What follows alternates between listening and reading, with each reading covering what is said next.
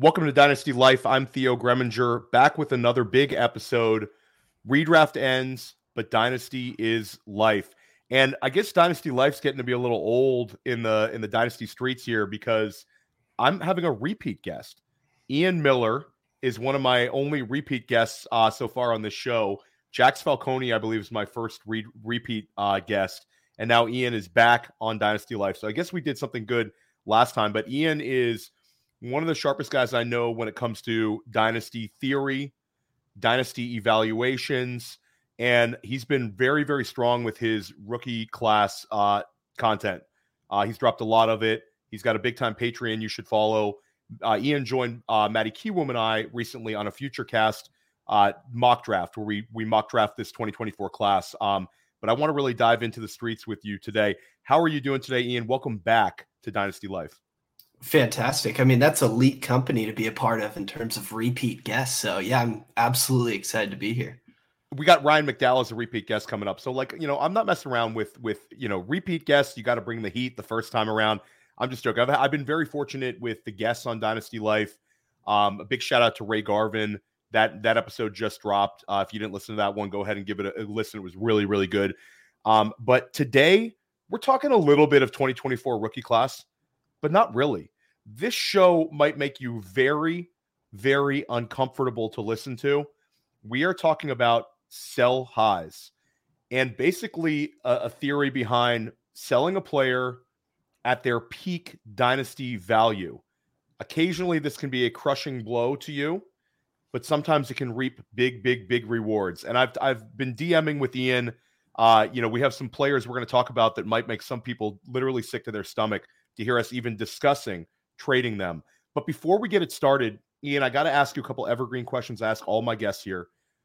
When we podcasted right here on Dynasty Life in season, it was like week 9, week 10. We have a lot more sample size to talk about here. The season's over. Super Bowl's over. Who was your biggest dynasty surprise this year in a positive way? You can't say Puka Nacua, but somebody who really surprised you with either their strong play or a guy, that maybe came out of nowhere. Somebody you walk away from the season saying, wow, that was awesome. I think, and this one's kind of easy, especially because you didn't let me say Puka, I think it's got to be CJ Stroud. And I know we're about to talk about CJ Stroud, but especially when we talk about rookie quarterbacks, like the whole idea is you don't want to expect too much from them. The value's pretty safe. I mean, Bryce Young had like the worst rookie quarterback season nearly ever. And when you look at his dynasty value, he's still in the top 15 quarterbacks, not counting rookies. Like the value's pretty safe, even if you don't get much from him. But CJ Stroud comes aboard, and this wasn't the number one pick. In fact, even leading up to the draft, I remember I got pretty good odds on betting CJ Stroud to go second overall because there was the whole Will Levis thing. So to go all the way from that to having the third highest rookie points per game from a quarterback ever, fourth, only trailing Cam Newton, Justin Herbert, and Robert Griffin III. Like no one saw this coming as much as you. Like CJ Stroud, who was a good prospect, whether you didn't like him, like absolutely no one saw this level of historic rookie season coming from CJ Stroud. I love it. And you're not the first person to say CJ Stroud. What a dynamite pick for you to make in your rookie drafts last year, especially in Superflex. I mean, it was like almost like found money. CJ Stroud will now be a top 5 Superflex Dynasty startup pick this year. And last year, if you were taking him in Dynasty startups, I mean, there were leagues where he was like a third rounder in Superflex Dynasty startups. And now you're going to have to take him in the top 5. He's a meteoric riser. But it's not all like fun and games. We don't get everything right. And in Dynasty, when we make mistakes, it gets amplified sometimes forever, especially if it's in a rookie draft. But even in a Dynasty startup, it's like a sliding doors where you could go back and change one pick. Sometimes that can change the trajectory of your fantasy success for like 5 years to come. And when it comes to the Dynasty streets, who was a player that was a massive disappointment for you? Either a guy that you were pumping or a guy that like maybe you and Josh Larkey were high on and just disappointed you big time? Well, we've already talked about Bryce Young, and we know that's fine. Like that's Bryce Young. But it doesn't get me as disappointed heading into year 2 as Quentin Johnston does. I mean, even no matter how you felt about him, we're talking about a first-round rookie. Even if that's whatever, you want to base you're prospecting on, is that he was a first-round prospect. For a first-round prospect, he was absolutely putrid. And then you add in the fact that there was a lot of boxes that he checked off. I mean, he was productive every season at TCU. He was a top 25 pick. He declared early for the draft for his senior season. He checked a lot of boxes. And even if you were on the lower end of Quentin Johnston, we're still talking about an average draft position of around 107-ish last year in rookie drafts. And now the guy is, I mean, we're talking about on Fantasy Trade Calc, one of the sites I use for consensus value. He's wide receiver 55, and I'm yelling sell. Like, get out of it now. And to be that level of disappointment is pretty brutal from last year. You know, Josh, I know Josh was also high on him. He got a lot of people. And I think that like it was a guy where we talked about like the contingent upside. You heard the word contingent upside over and over again. If this guy gets hurt and this guy gets hurt, Quentin Johnston to the moon. And it ends up not being able to pass Josh Palmer by, a guy who was a 3rd-round pick, who's, you know, a jag talent-wise. Do you buy into the notion that Jim Harbaugh arriving in Los Angeles gives him a life preserver? Or do you buy into the fact that it makes you even more pessimistic on Quentin Johnston because Jim Harbaugh has no connection to him whatsoever, and he'll look at him not as a guy who the franchise put a first-round value on, but as a guy who's just there, and I don't really owe anything to him. I want to get my guys out on the field. I think the hope is that general consensus does find optimism with Jim Harbaugh, and I do like that they continue finding optimism in these horrible rookie years to where, you know, second year could break out. He's still with Justin Herbert. And I'm all for people posting that on Twitter, rising a little bit of the value up, because I don't see it. Typically, when we talk about rookie seasons of this magnitude, even when we're talking similar-esque prospects, there's not too much success you can find. Like, yes, everyone can point to Devontae Adams and be like, look how terrible he was as a rookie, and now he's him. But we're talking about, when we talk about Devontae Adams, we're talking about a pretty rare outcome to be that bad as a rookie to then produce to be what Devontae Adams ended up being. And that's not a bet that I want to take at Quentin Johnston, especially when there's still value attached. Like, we're talking upside, realistic upside. Like, maybe we're hopeful in a way that he's Ted Ginn Jr., you know, 1st-round draft pick, very unloving first season, not a whole lot to like there. Similar peripherals. And, you know, you got a 12-plus point per game season out of him during his career. That's kind of the upside, it feels like, in terms of realistic upside that we're talking about with Quentin Johnston. And if I could sell out of that, even if it's like a Jerry Jeudy, even a little Dontavian Wicks plus, a Demario Douglas plus, who actually showed something, there's a better hit rate or a better probability that those guys will be good heading into year 2 and beyond than rookie Quentin Johnston, who was abysmal. Yeah, it's really funny because Ian's telling you to trade a 1st-round draft pick for a 6th-round draft pick plus. Just shows you kind of the depths he's fallen. I'll go sight unseen. I think that there's enough Quentin Johnston like believers that you could maybe get somebody to bite on a random single QB 2nd-rounder for this year. I'll say this: 209 or Quentin Johnston in single QB. 209. Okay. And, I mean, I'm trying to get out.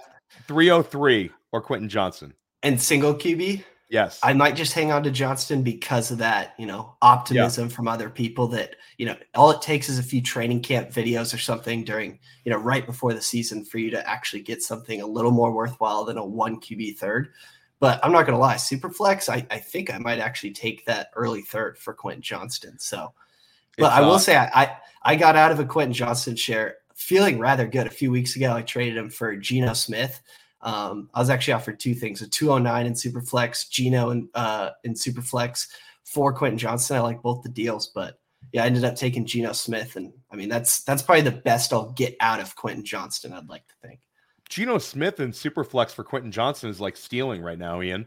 I mean, there's really no scenario where like Seattle has a different QB this year. You might have a short-term Geno window, but at like the very least, you probably have a year solid with Geno. Hard to imagine Seattle going in another direction. So I love that trade. I had a trade last year in a FFPC tight end premium format where I moved Dallas Goedert and Quentin Johnston, and I got back Michael Pittman Jr. That one was very, very beneficial to me. to like drive my team during the regular season. Of course, Pittman got hurt me in the playoffs, but I'll take that trade all day long right now.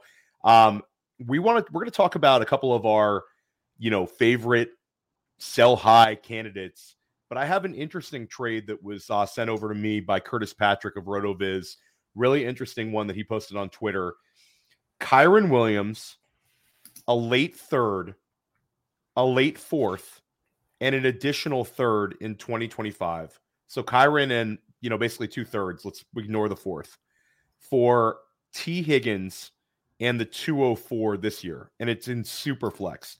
So T. Higgins and the 204 for Kyren Williams, the 312, and a 2025 third. What's your initial gut shot reaction to who won that trade? And I actually don't love Kyren Williams, and I'm still going to side Kyren Williams because I actually think him and T. Higgins are both kind of guys that I don't mind selling at current market value. But if I'm going to hang on to one of those guys, I think Kyren Williams is the best asset in that deal.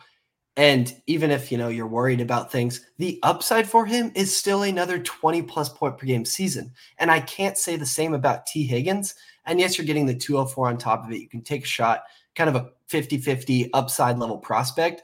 But you're also giving up, the third and fourths, and I think that's close to equaling out. Obviously, you take the 204, but it's not enough for me to say I'd rather take T. Higgins, whose realistic upside, especially likely still in Cincinnati, is probably 14 points per game, middling wide receiver 2, which doesn't help all that much when you're looking about WARP, winning championships, thing like that.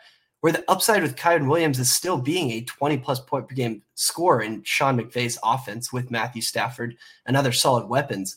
I think that what I'm doing there, unless I'm just in total, I need to get rid of any risk, I'm not competing this year, is the only way I see the T. Higgins deal in terms of if I'd want it.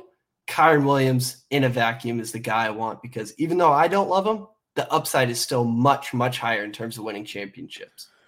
I'm with you. And it's one of those things where in Dynasty, like Ian and I talked about this a little bit, and part of the reason we're doing this sell high show is everybody's dropping these podcasts where it's like the sell high, buy low, but it's all kind of obvious guys.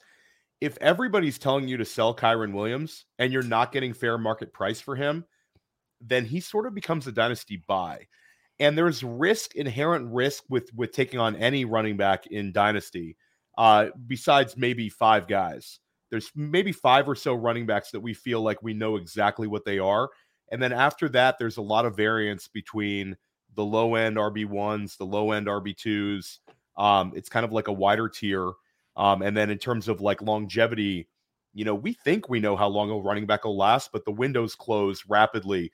If I told you at this time, you like last year, that you'd want no Austin Eckler this offseason, it's a guy that you don't want really any of, then you'd probably say, I don't agree with that. Things happen. These guys lose value very quickly. But Kyren's super interesting. I'll throw out one more Kyren Williams trade for you. Single quarterback, the 112 and George Pickens or Kyren Williams. That's really tough.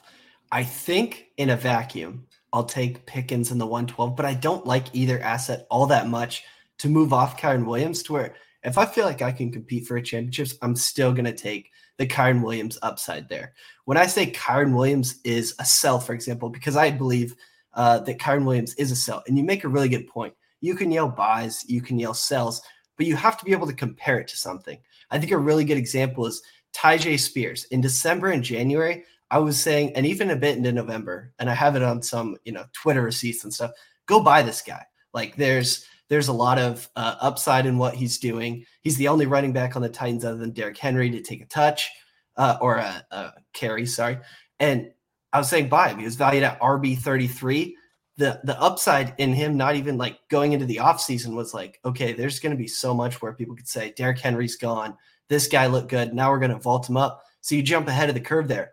Now I'm backpedaling a bit on Tyjae Spears, and not as much backpedaling, but his value's gone from RB33 on Fantasy Trade Count to RB15 over the last couple months, to where you went from Tyjae Spears being equal to guys of like Jerome Ford type status to now he's side by side with a Josh Jacobs. Like there has to be something for you to compare what you're selling and buying. And I think that's a really good point. With Kyren Williams, if I'm just getting assets where I feel like they'll fringely help me, still fine assets, they should hold some value, but they're not going to help me win a championship as much as Kyren Williams upside. Where when I'm saying Kyren Williams is a sell, you could sell him straight up for Devon Achane, who has a higher floor and the same ceiling. You could sell him for Saquon Barkley and get a little plus where you're still looking at pretty much the same ceiling. Those are the kind of sells when we say like buy, sell, comparing it to that. So it's all about what you get. I think you make a really good point there. And you don't just say a guy's a buy and a sell without saying what the value you're comparing, what you can actually get in return. I think that's a really good point. And Kyren Williams is a great example of that. Another thing that I think dynasty managers make mistakes on, Ian, is you play in a lot of dynasty leagues. I play in a lot of dynasty leagues. And I also speak to a lot of people that have a ton of skin in the game and are high volume players. If you speak to some of these people that might have, 20 dynasty teams plus, there are players that are buys and sells for you as a manager. I would say that there's a majority of players you can make an argument are buys and sells depending on your team context for most dynasty managers. I mean, there's certain players who make sense for every kind of build. If you have Garrett Wilson and you're rebuilding, there's really not like a reason to kind of like move off of him unless you need a bunch of picks. But there's a lot of these players make sense for some as sells and some as buys. Do you agree with that? Yeah, I absolutely agree with that. And even further back in your point, when you're a high profile or dynasty player where you're in a lot of leagues, just because they're a sell doesn't mean you should sell every single share that you have. But you should definitely be mindful of, the percentage that you're putting out in terms of the risk there. Like Kyren Williams, yes, and I know we're using this point a lot. Like, yes, I think he's a sell. There's times where we've just talked about where he can be a buy. But there's also times where even if you're getting straight market value for him, and let's say I have 5 shares in 25 dynasty leagues, I'm not urging to sell all 5 shares. Like, you still want to have some stake, some skin in the game with Kyren Williams because that upside still exists. So kind of just playing to your portfolio as well as your team, super important. Well, we're going to take a quick break. And when we come back, you might throw your phone out the window.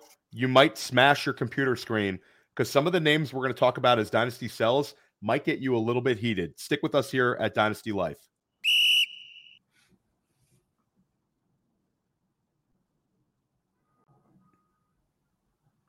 Now, I know many of you are looking for a secret weapon for your Dynasty League, and I have it. It's called the Dynasty Dominator app. You go to the App Store, go to Google Play. It's right there. It's $5 to download, and then every year it's $5 to load the next incoming class of rookies. You can add Superflex, add tight end premium. It's incredible because it allows you to look up players. It allows you to vote on whether a player is a buy, hold, or sell, and then see the market sentiment on that player. And you can compare their lifetime value rating from Player Profiler to their Dynasty ADP at the FFPC, all in the price lookup tool. And beyond that, we have a trade analyzer, so you'll never lose another Dynasty trade again. And in our settings, you can set this is a win now team, this is a rebuilding team, and then we let you compare players. Look at their metrics side by side, prospect metrics, NFL metrics. It's all there. It's $5 in the App Store. There's some add-ons for Superflex and to buy the upcoming rookie class. Every year, you're going to spend $5 on this thing, and it's going to be well worth it.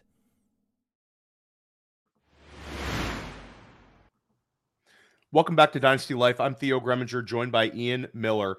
And Ian, one thing that I like to do this time of year, there's a bunch of websites that can kind of try to gauge the market, but Dynasty startup values are not really set. Most people are not doing a startup a couple days after the Super Bowl. We haven't had the NFL Combine yet, so people are still learning a little bit about, not you and me.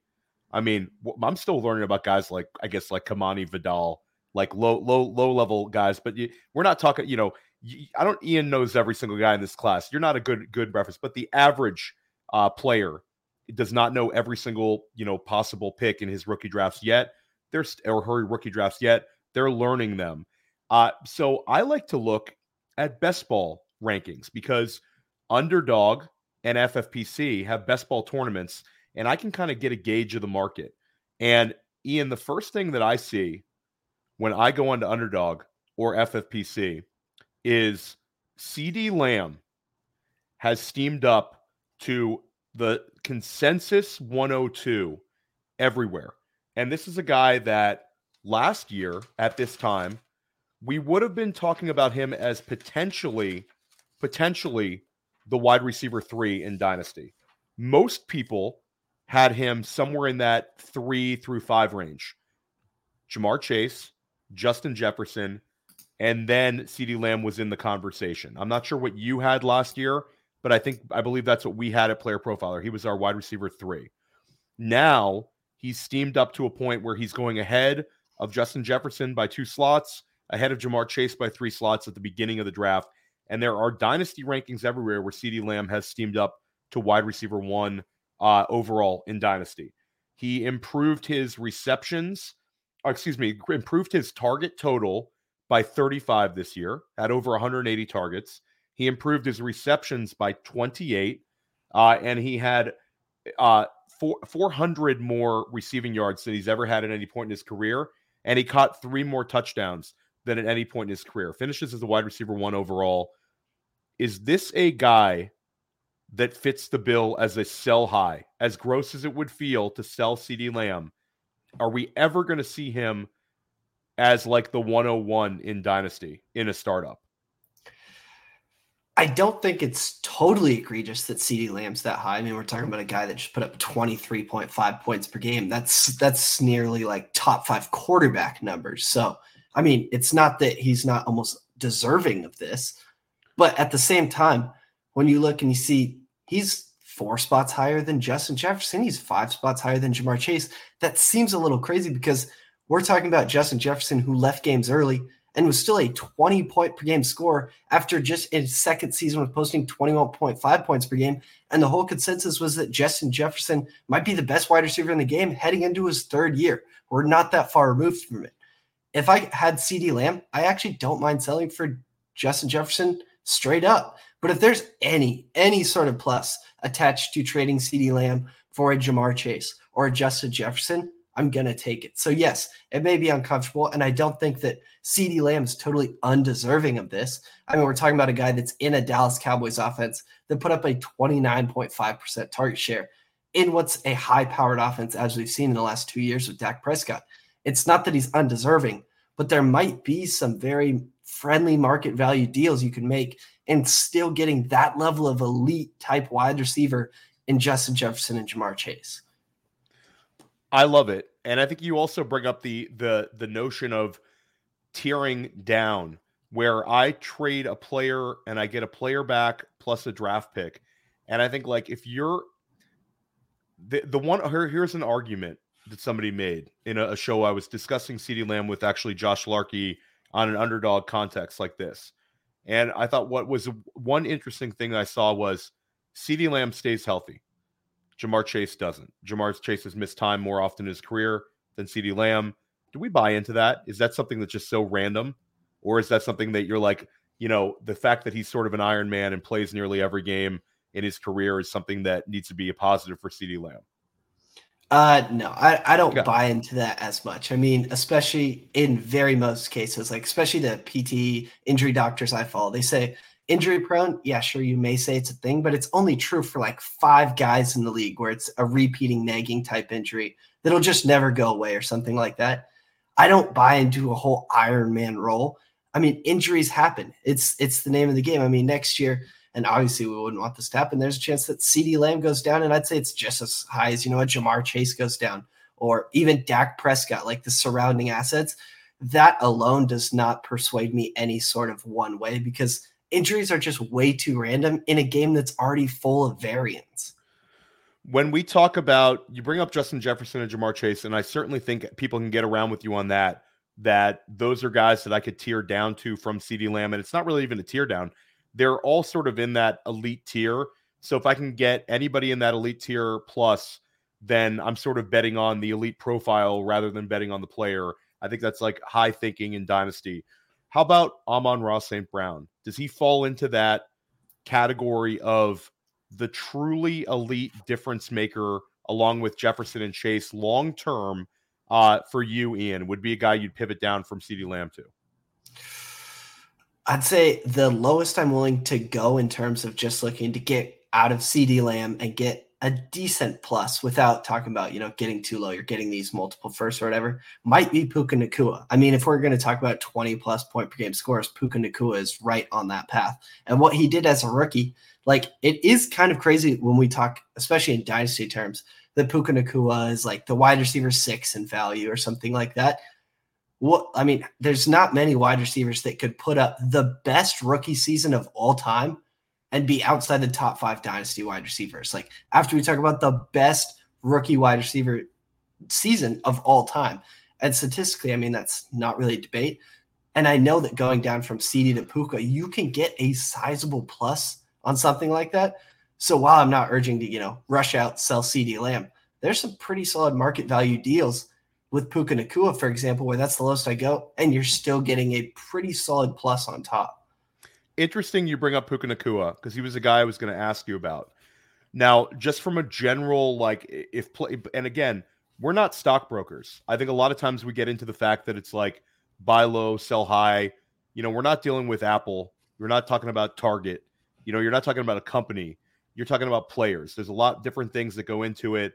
There's coaches, there's quarterback play, there's a defense being a shutout defense and potentially limiting your ability to have, shootout type environments. There's a million variables that go into a player's success in fantasy.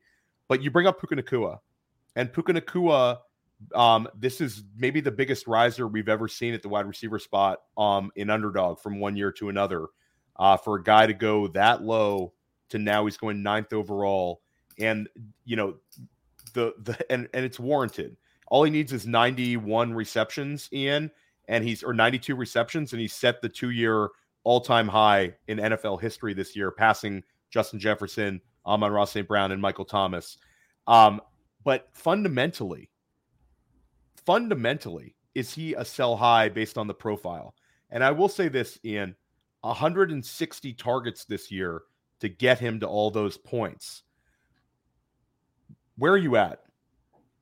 I see a guy that just earned 160 targets, and I love that. I mean, it's all about earning targets. People want to look at target efficiency, but it's the fact that people are earning them. And it's not like Puka Nacua had any sort of bad target efficiency, but I understand where he comes from there. But the game is full of outliers, and the sooner that you can identify them, like, yes, Puka Nacua 100 times out of 100 is someone that I'm probably not going to be drafting even kind of later in rookie drafts because there's just better value bets to be making.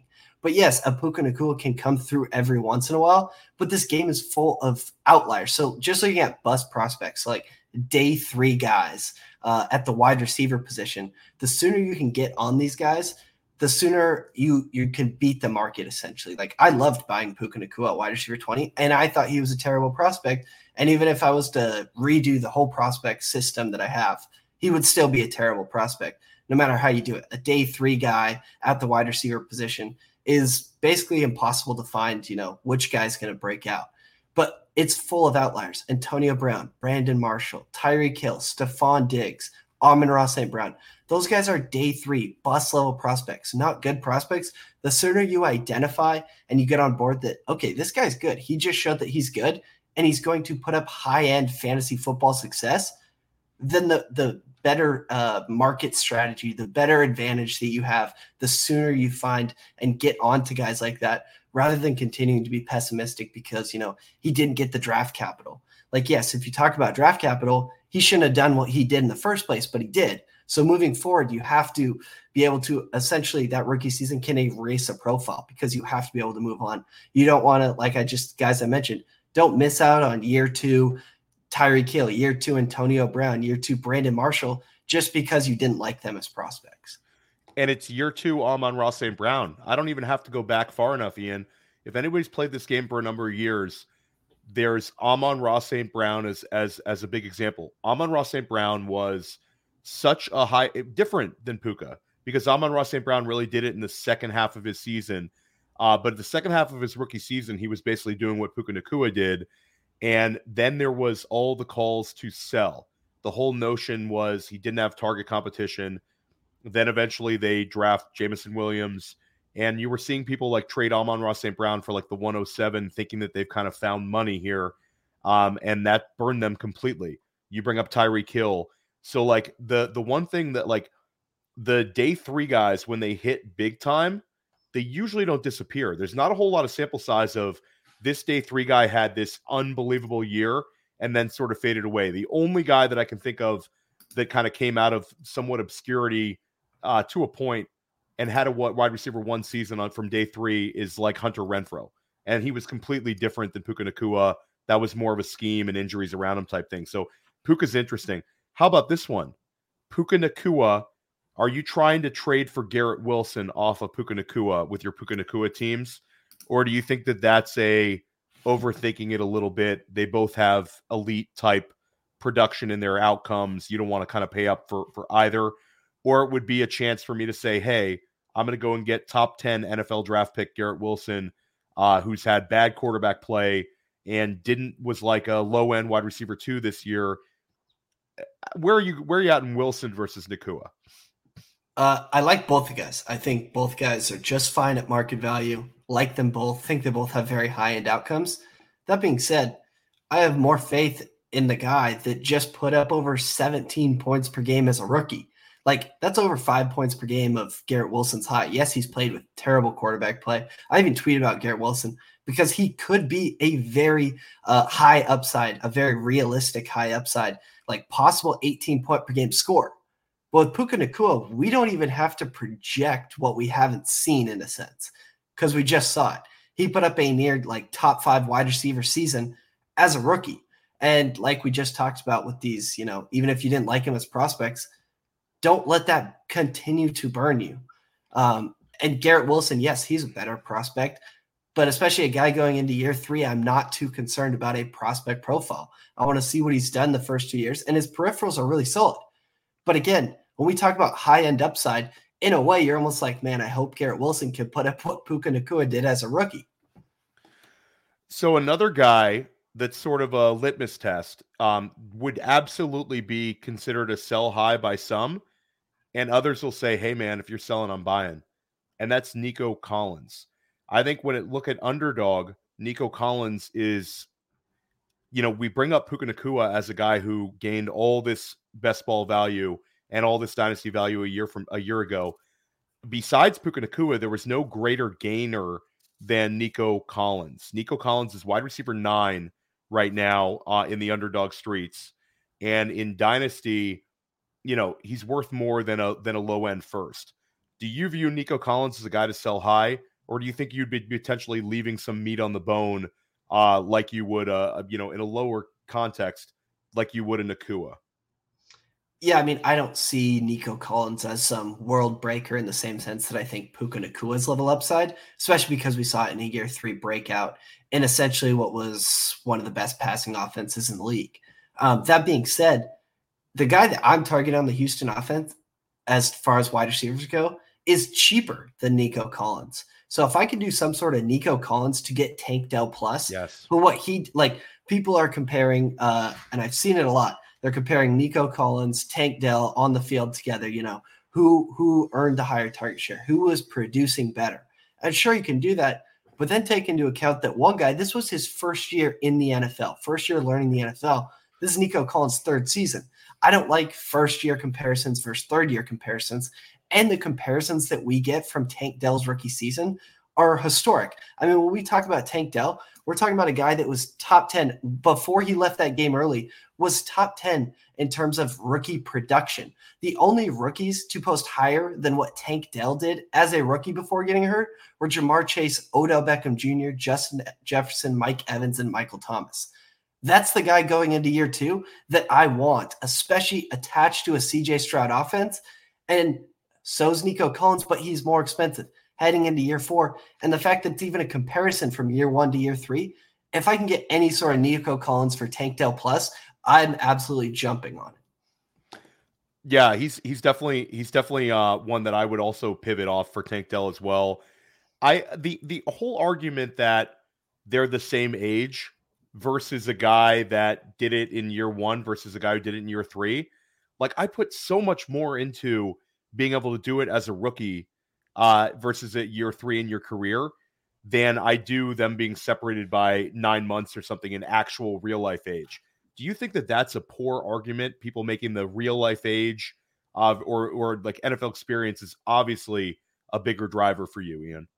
Yeah, absolutely. And it's funny you say that because I do see NFL experience is a much bigger driver. I mean, the correlation when in terms of testing, the stickiness, and the strength of a player versus when you take rookie versus age is much higher when you go towards experience. And that's something I actually recently did with the prospect process was I switched it up this year because I tested both and I was like, it's actually correlates higher to NFL success when I experience adjust, so freshman, sophomore, junior, rather than looking at age. So like Marvin Harrison Jr., for example, he's an old junior, but counting him as a junior is what my process does now because experience adjusting at both the NFL level and college level, while it may be somewhat close, sides with experience adjusting being a better form of projecting further out.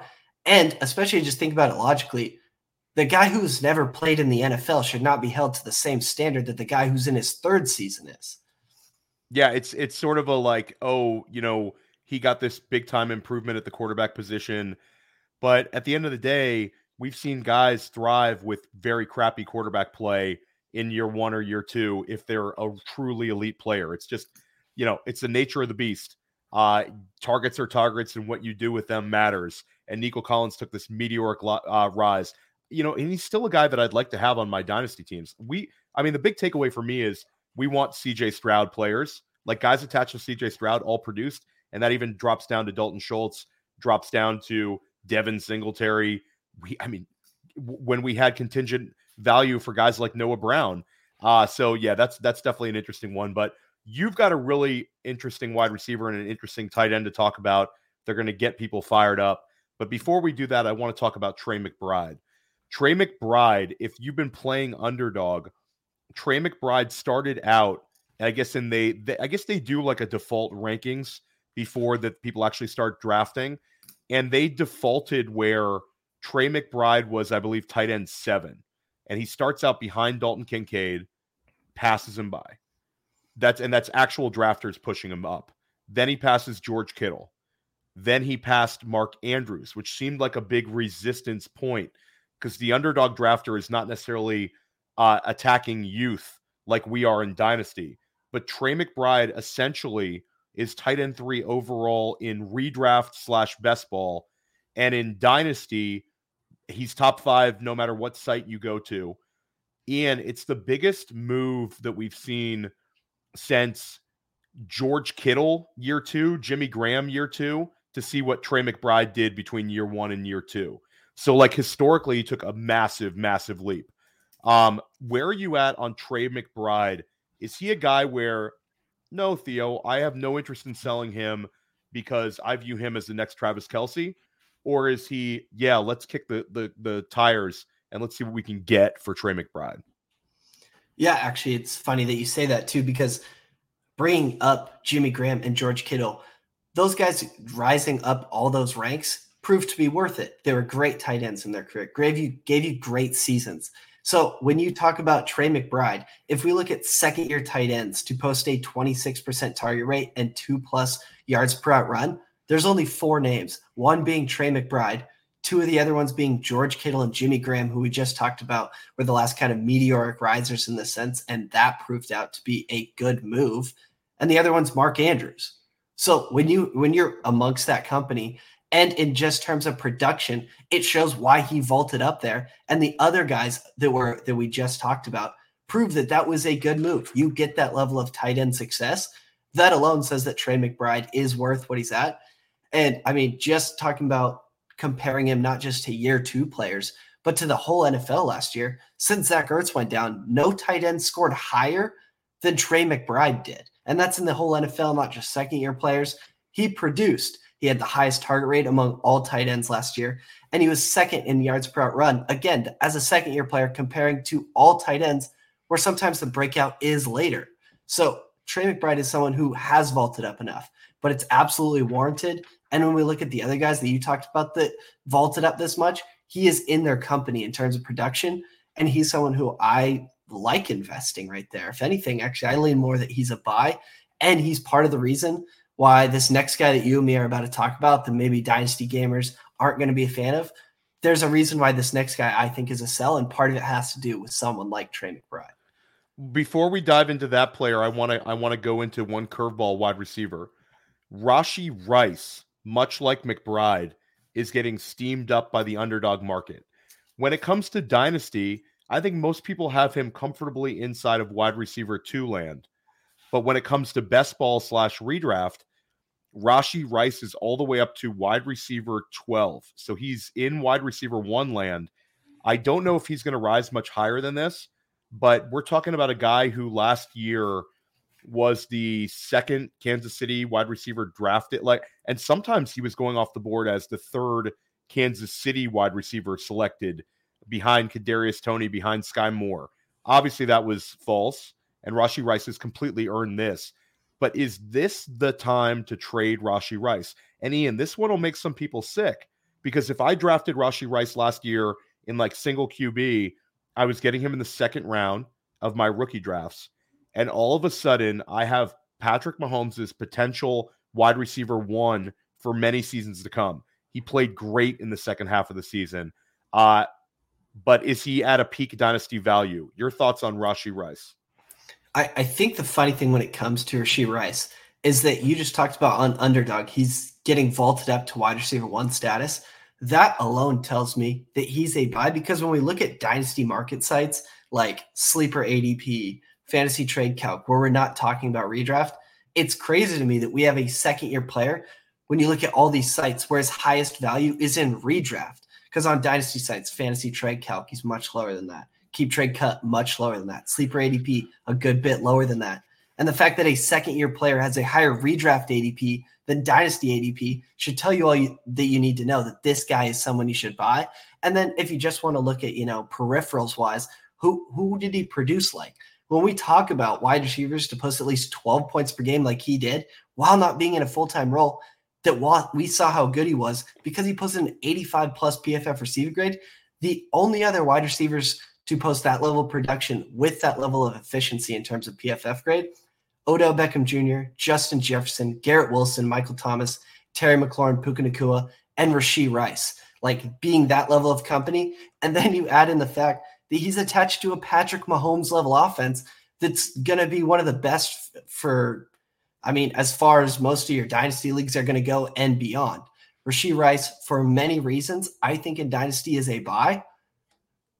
But the fact that he is higher in redraft than he is on Dynasty sites should tell you should probably buy right now. Yeah, it's super interesting. And I think that there's sort of an idea in Dynasty that we have Rashee Rice there. Yeah, he's there, but Kansas City could get a Mike Evans. Kansas City might draft a wide receiver at the end of the first round. So there'll be a little bit more legit target competition there, let alone Travis Kelce, because I think that's he's the longevity of Travis Kelce. I believe he will play next year, but I don't think he's long for the NFL. Rashee Rice is super interesting. I'll give you one real world Rashee Rice trade. Okay. This is a single QB FFPC league. This is my own team. I have a Saquon Barkley team, and I'm not looking to dump every Saquon share, but I have too much Saquon for an older running back. Saquon Barkley and the 112, or Rashee Rice and the 207. How enthusiastic are you on Rashee Rice? Man, that's tough. I think I lean Saquon, because especially in Dynasty, maybe you sign Rashee Rice, although the Warp probably leans Saquon Barkley for the next season, maybe the season after, and will likely have higher production. I would just rather have the higher pick involved with Saquon, who probably still has a good chance of outproducing Rashee Rice in terms of points per game, especially at a position where high points per game is not as common with running backs compared to wide receivers. I like that move, getting Saquon and the higher pick, and I'm someone that's a big fan of Rashee Rice right now. Yeah, I turned down the Rashee Rice offer begrudgingly. My team's a contender, and again, that 112 will give me. We're not trying to talk too much 2024 rookies, except for one guy you're going to talk about. But that 112 could turn into the RB1 in this class, very easily. It might be the running back 2 off the board, running back 3 off the board when it's all said and done in a single QB league. I could also turn it into a high-end wide receiver if a couple running backs get steamed up. So not to get to like rookie draft game theory with you, but you have two players, Ian, that we got to talk about. And I think that the first one might get people incredibly sick. There's a clear-cut 101 in single QB leagues. He's already being drafted as a wide receiver 1 on Underdog. And I don't even want to say his name because that makes me sick that you want to sell him already. Why don't you talk about your sell high wide receiver player? My sell high for contenders, I will say. Contenders a little more specifically. But I'm kind of fine selling him in most builds, at least looking how dynasty sites are already valuing this guy, and that's Marvin Harrison Jr. When we're talking about Marvin Harrison Jr., we're talking about someone whose dynasty value is not that far off from Jamar Chase, Justin Jefferson, CeeDee Lamb, guys who we talked about being 20-point-per-game scorers and are just heading into their fourth season, their third season. Like, there's still a ton of longevity. Marvin Harrison Jr. right now being talked about as the wide receiver 4 in Dynasty is a bit crazy, especially because, like, we talk about Puka Nacua, the best rookie wide receiver of all time, and you could get a pretty plus going from Harrison Jr. to Puka Nacua. And I've seen it on Twitter polls, Dynasty value charts. It's definitely feasible. So I like Marvin Harrison Jr., the prospect. I like him a lot. He's an elite plus prospect for me. But he's being vaulted so high that the downside risk obviously outweighs the upside risk. Like, if you talk about Marvin Harrison Jr. having a fantastic rookie season, you're still going to have to find a hard time putting him in the wide receiver 3 range when you're competing with CeeDee, Justin Jefferson, and Jamar Chase, who are already shown they can be 20-point-per-game scorers and are still young, to where if Marvin Harrison Jr. just has a good or very good season, the value could just fall. And the fact that you could trade him for a guy right now that's likely to outproduce and isn't even 25 years old, basically straight across, should tell you that you could love Marvin Harrison Jr., but likely the better thing to optimize your dynasty value is probably flip him and gain production while gaining other assets along with it. I like Marvin Harrison Jr., but the reasons to sell outweigh, any reasons for me to hold on to him or buy him if people really want to buy at that current wide receiver 4 level price. It's spicy. It's very, very spicy. So, for Marvin Harrison Jr., I'll give you a couple of real world trades that I think you can get done. Okay, Marvin Harrison Jr., you're trading the 101 in single QB leagues, or if you want to call it the 102 in Superflex, however you guys want to spin this. The 101 in a single QB league, or would you rather have Garrett Wilson and a random 2025 first? Oh, I want the first in Garrett Wilson there. Garrett Wilson's also a great prospect, has shown what he could do in his first 2 years, and will be getting better QB play and getting future first, especially with guys who you can, maybe I'll take Harrison Jr. straight up. Maybe it's close. But the fact that it's close and I can get a first attached, that's what I want. I think another one that I've seen a lot, especially on Twitter, is you could trade Marvin Harrison Jr., say the 102, maybe out of third or fourth, move back to the 105, in this case, Malik Neighbors, and get another first. Like, getting a first on a guy who I think Marvin Harrison Jr. and Malik Neighbors are much similar level outcome players or prospects than most people are giving credit for. Like, just talking about Malik Neighbors, this guy had a better career highs during his collegiate career in fantasy points per game, target share, yards per team pass attempt, PFF receiving grade, yards per out run, and he's a full year younger than Marvin Harrison Jr. I think Marvin Harrison Jr. is a good prospect. As I've said, I think Malik Neighbors is right there up with him. And the fact that you could get similar level prospects and one has a first round pick attached to it, that just makes me want to sell Marvin Harrison Jr. that much more. Yeah, it's super spicy. And I'll say one big takeaway is Dynasty Life, all of my guests and myself included are like head over heels for Malik Neighbors. And I think that, pivoting down from the 101 to the 102, it's a closer, the gap is closer than a lot of dynasty managers realize right now with just how special Malik Neighbors is. There's also a scenario, Ian, that Malik Neighbors lands better than Marvin Harrison Jr. Let's say there's a scenario that Marvin Harrison Jr. is selected at the 103 to New England with, Ian Miller and Theo Greminger as his quarterback year one. Well, no, no disrespect to Bailey Zappi or whatever they want to bring off the street. But then Malik Neighbors goes to Kyler Murray in Arizona or Justin Herbert in Los Angeles. Those two scenarios exist where, all of a sudden that 102 becomes worth the moon. So I think that's super interesting. How about, I'll give you one more. Garrett Wilson and this year's 112, not a random one in a single QB league, or Marvin Harrison Jr. So now you're dealing with, you kind of know the guys available to you in the 112. None are like lead pipe locks to dominate in Dynasty, whereas that random 2025 first could turn into the 105 next year in like a loaded running back class. Yeah, especially in one quarterback where 112 is a bit lower. I still almost want to cite Garrett Wilson, but the reason that I'll just say Marvin Harrison Jr. is because between now and when the season starts, usually when a rookie's value is already what it is, especially going into the draft where Marvin Harrison Jr. is almost a lock to be that high of a pick, probably not much in his dynasty value changes between now and when the season starts, which you can't say for all players. So if I'm taking Marvin Harrison Jr., I'm pretty comfortable that the dynasty community will continue to value him at the wide receiver 4 because that's where they already value him. Then I'm fine just holding because I think there are better packages that you can get, and you don't have to force yourself into selling him when in all reality, you could still get fantastic prices on him, likely for the next, 5-6 months. Here's one more interesting one, because you bring up the fact that Marvin Harrison Jr. is the 104. Basically for wide receivers. In terms of enthusiasm, in terms of where he's going to go in startups, he seems to have passed Amon-Ra St. Brown. And Amon-Ra St. Brown's a guy that we've seen have truly elite production.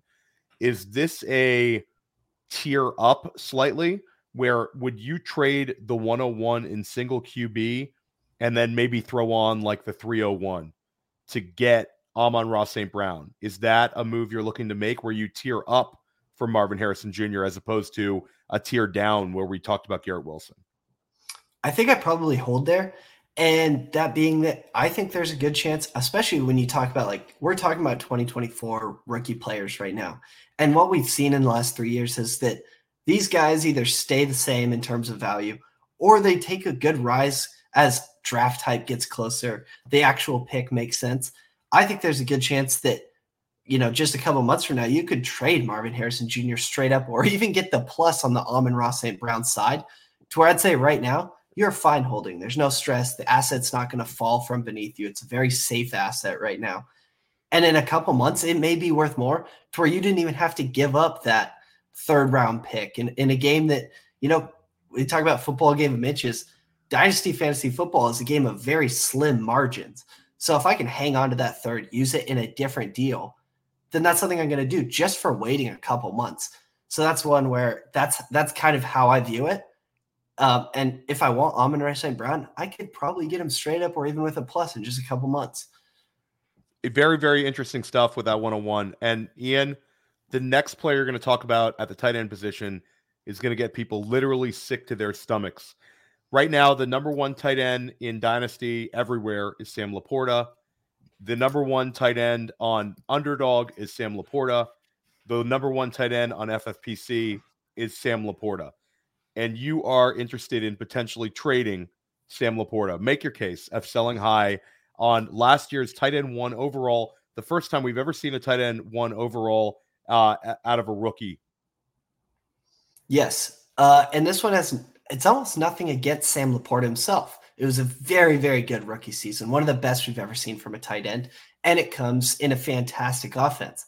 There is a ton to like about Sam Laporta. He's going to be productive again next season. But let's, for example, talk about the guy we just did in Trey McBride. I mean, we talked about him in his year 2 company in terms of production.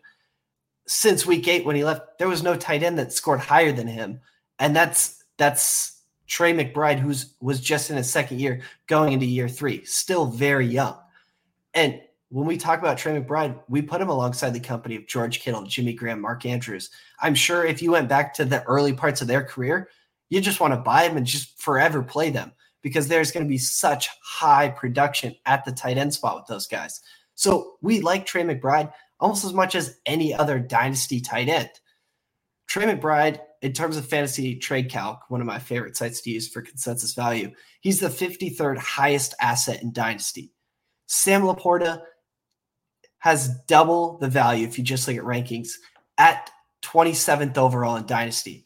So you're talking about a couple rounds difference to get guys that we're like, we believe will score close to the same. And we've already seen one score as the best tight end since Zach Ertz went down. So the fact that there's that big of a value gap is more of the reason why I want to sell Laporta. Or even talk about Brock Bowers, who's right there with Trey McBride. We're talking about what's possibly the best tight end prospect to come into the league. And there's a good chance, he has a good landing spot. And again, there's a couple rounds different. It's not that I think that Sam Laporta can't repeat, that he's not a very good tight end. It's the fact that you could actually not just get A+, you could get a very meaningful, pretty high valued plus to trade down to a guy who, when we do projections before the season, probably ends up with a very close, if not the same, or even better projection in terms of median outcome for producing in 2024 than Sam Laporta.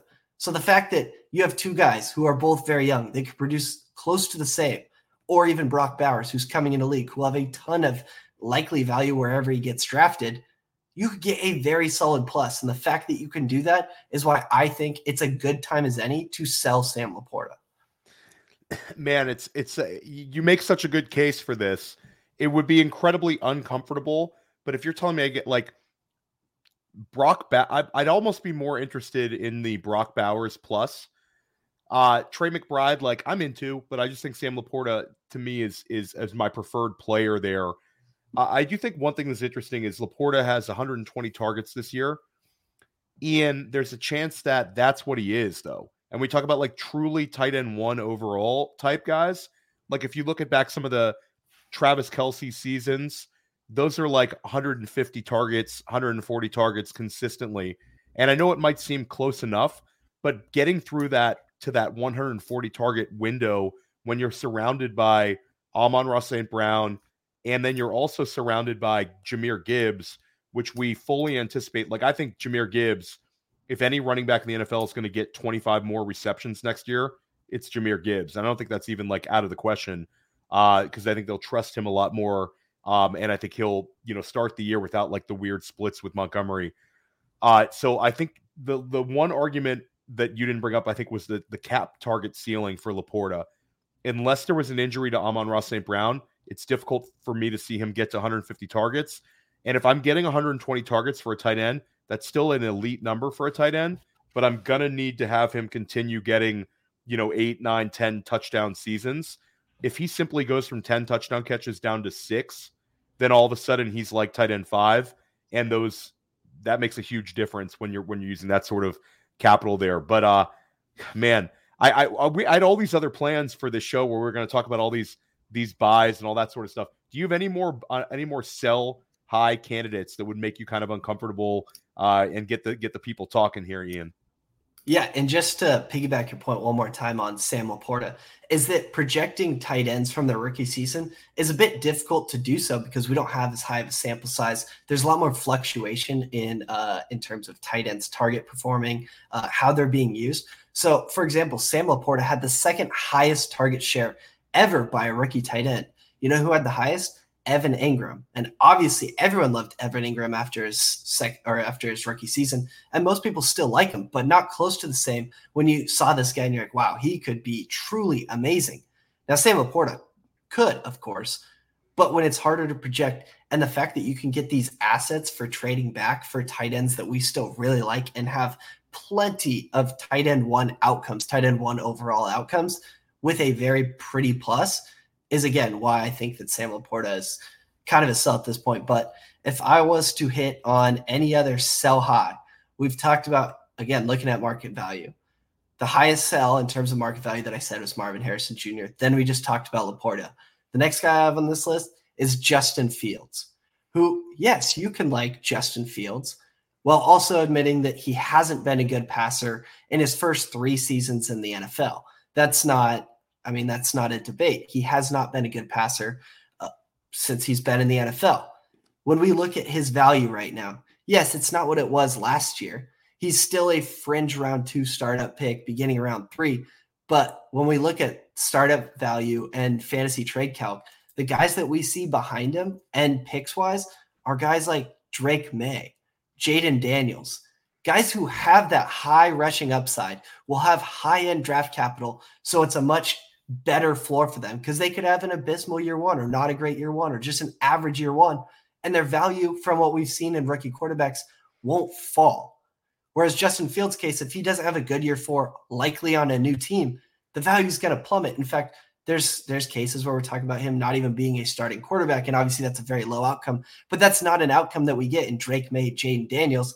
So you're resetting the clock, and you're giving yourself a higher upside because what's more likely is a guy to break out as a passer in year four is far more unlikely than a rookie passer to show himself as a good passer who we haven't seen yet at the NFL level. So the fact that I could take Justin Fields right now and basically re-roll, kind of like the Bears, you can re-roll Justin Fields into a higher floor, higher upside asset, and in terms of likelihood in Drake May, Jaden Daniels, that makes me want to take Justin Fields and go out and sell him and maybe even get a plus on something like that. Yeah, I think that would be a no-brainer. I think what becomes even more interesting is you bring up, like, where will he be next year? Everybody sort of has this assumption that the market for him is going to be hot. But we have to get out of our minds that we're looking at fantasy stats, whereas teams in the NFL are looking at things like the fact that he's 10-28 as a starter. And that's not all his fault. That's certainly not all his fault. There's been some really bad things going on in Chicago. But at the end of the day, 10-28 is 10-28. The market might not be as hot as we think. I think he's naturally a guy to move on from if you can get something back. And certainly if you can get Drake May or Jaden Daniels, that's an absolute no-brainer. Ian, this was awesome. Let everybody know where they can find you. Yeah, so you can find me. I have my Patreon where I'm basically doing this kind of form stuff daily. Today we just did a buy sell, and it helped me a ton for this show, just seeing current market value, who I like, who I don't like. We do that kind of stuff every week. We do breakdowns. We got the full 2024 prospect profiles where we're ranking, and we're going in depth with them. And you can find me over on Twitter at Dynasty_IM, where there's links to that kind of stuff. And I started a TikTok, DynastyIM. But thank you for having me. Absolutely love doing this show. I clearly am in an elite group, whether I fit in or not, of guys to return to this show. So yes, thank you for the opportunity. This was absolutely awesome. You're a real one, Ian. I highly recommend everybody check out his work. There's going to be some cool stuff Ian's dropping all throughout the offseason. And we'll have you back in here at Dynasty Life. And I got to get you back on Futurecast too, Ian, because that rookie draft was a lot of fun. We got to do it again, man. But stick with us here at Dynasty Life. Check out their episode recently with Ray Garvin. I got Shane from Dynasty Trades in 5 coming on sometime very soon. And then we have a bunch of really fun guests on the woodwork. I got Curtis Patrick, Ryan McDowell, a couple other big hitters. We want to get you the sharpest voices in Dynasty right here on Dynasty Life on a weekly basis. We got you covered for every one of your Dynasty team needs. And have a great weekend.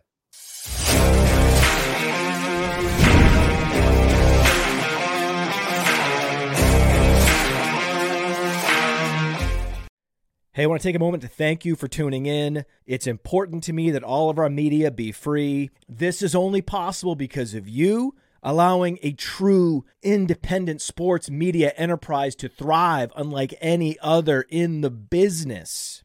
So please subscribe to the All In Package to continue to make all of this possible, to ensure that all of our stats, information, data, content is available to you, especially you, the people that get the site and get the show.